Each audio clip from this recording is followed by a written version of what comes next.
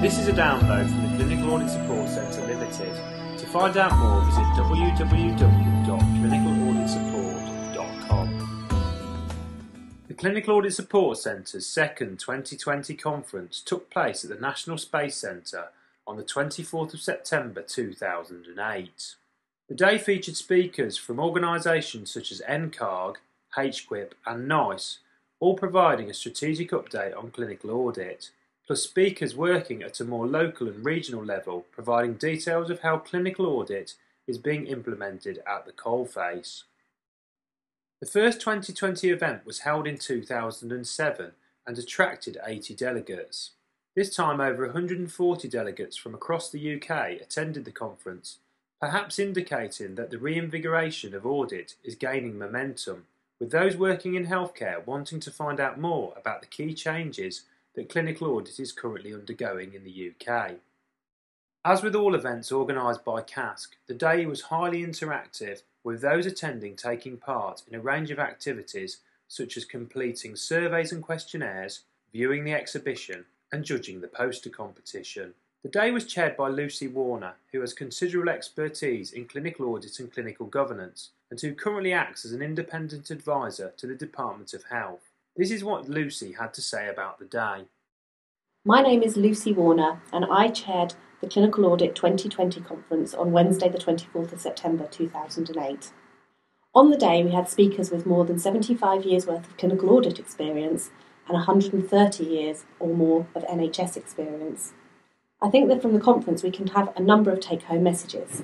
Firstly, from the morning, it was very clear that the time is now, and this time we're serious about bringing clinical audit to the forefront of the agenda. But this will only happen if all of the professionals involved in clinical audit contribute. It's clear that we now have a joined-up agenda and clarity of thinking about where we're going, the purpose of clinical audit and its links with national and local issues. So there are lots and lots of reasons for optimism. There are also lots of ways for clinical audit professionals to engage with the process. For example, HQIP, the Healthcare Quality Improvement Partnership, have vacancies and they're looking for staff at this moment. They're also asking for people to join in their networks. The National Institute for Clinical Excellence are also looking for people to join their audit panels. The National Clinical Audit Advisory Group also talked about responsive funding, where they'll be looking at bids from the service around excellent and innovative ideas for clinical audits. And people can also help generally by just feeding in ideas to any or all of these organisations. Today we've also had clinical audit set in the context, together with a vision for the future. It's clear that we now need to get ready for change. Approaches in the future will be more innovative and flexible, but at the same time, clinical audit will become more structured and aligned to national and local priorities, and also may face more regulation around training and accreditation. There may also be more focus on some of the less supported areas, for example primary care, social care and patient outcomes. Important messages from the afternoon were clear that location doesn't matter. We can learn from each other wherever in the country we are, including other parts of the UK, and we may find good examples of good practice, and we should think about wider than organisational approaches on a community or regional basis. Additionally, we should think about the tools and resources that are out there that can make our life easier. In short, it's clear that we need to get smarter, better and seize opportunities to engage and learn from others. Initial findings from the event showed that the day was well received, with over 90% of delegates providing positive feedback in relation to the questions on value for money and their overall rating of the conference. As usual, the delegate survey provided valuable feedback, and it was encouraging to see that 90% of respondents intend to still be working in clinical audit in 5 years' time. This compares to 75% in the same survey during the last 2020 conference in 2007.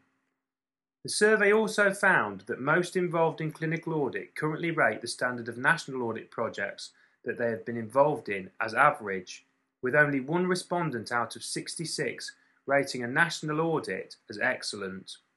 Respondents to the survey rated the National Stroke Audit as the most useful, with the Diabetes National Audit being rated the least useful by far. As part of the event, 18 posters were submitted for the poster competition. All delegates were given the opportunity to vote for their favourite 3 posters, and this led to Basingstoke and North Hampshire NHS Foundation Trust walking away with the top 2 prizes for their audits on malnutrition screening and tracheal tube cuff pressures. Third prize was awarded to the Cheshire and Wirral Partnership Trust's audit looking at people who self-harm. We hope to feature the winning posters in future editions of our new journal, Clinical Audit Today. Overall, the conference proved a great success, and we've been pleased with the feedback from delegates.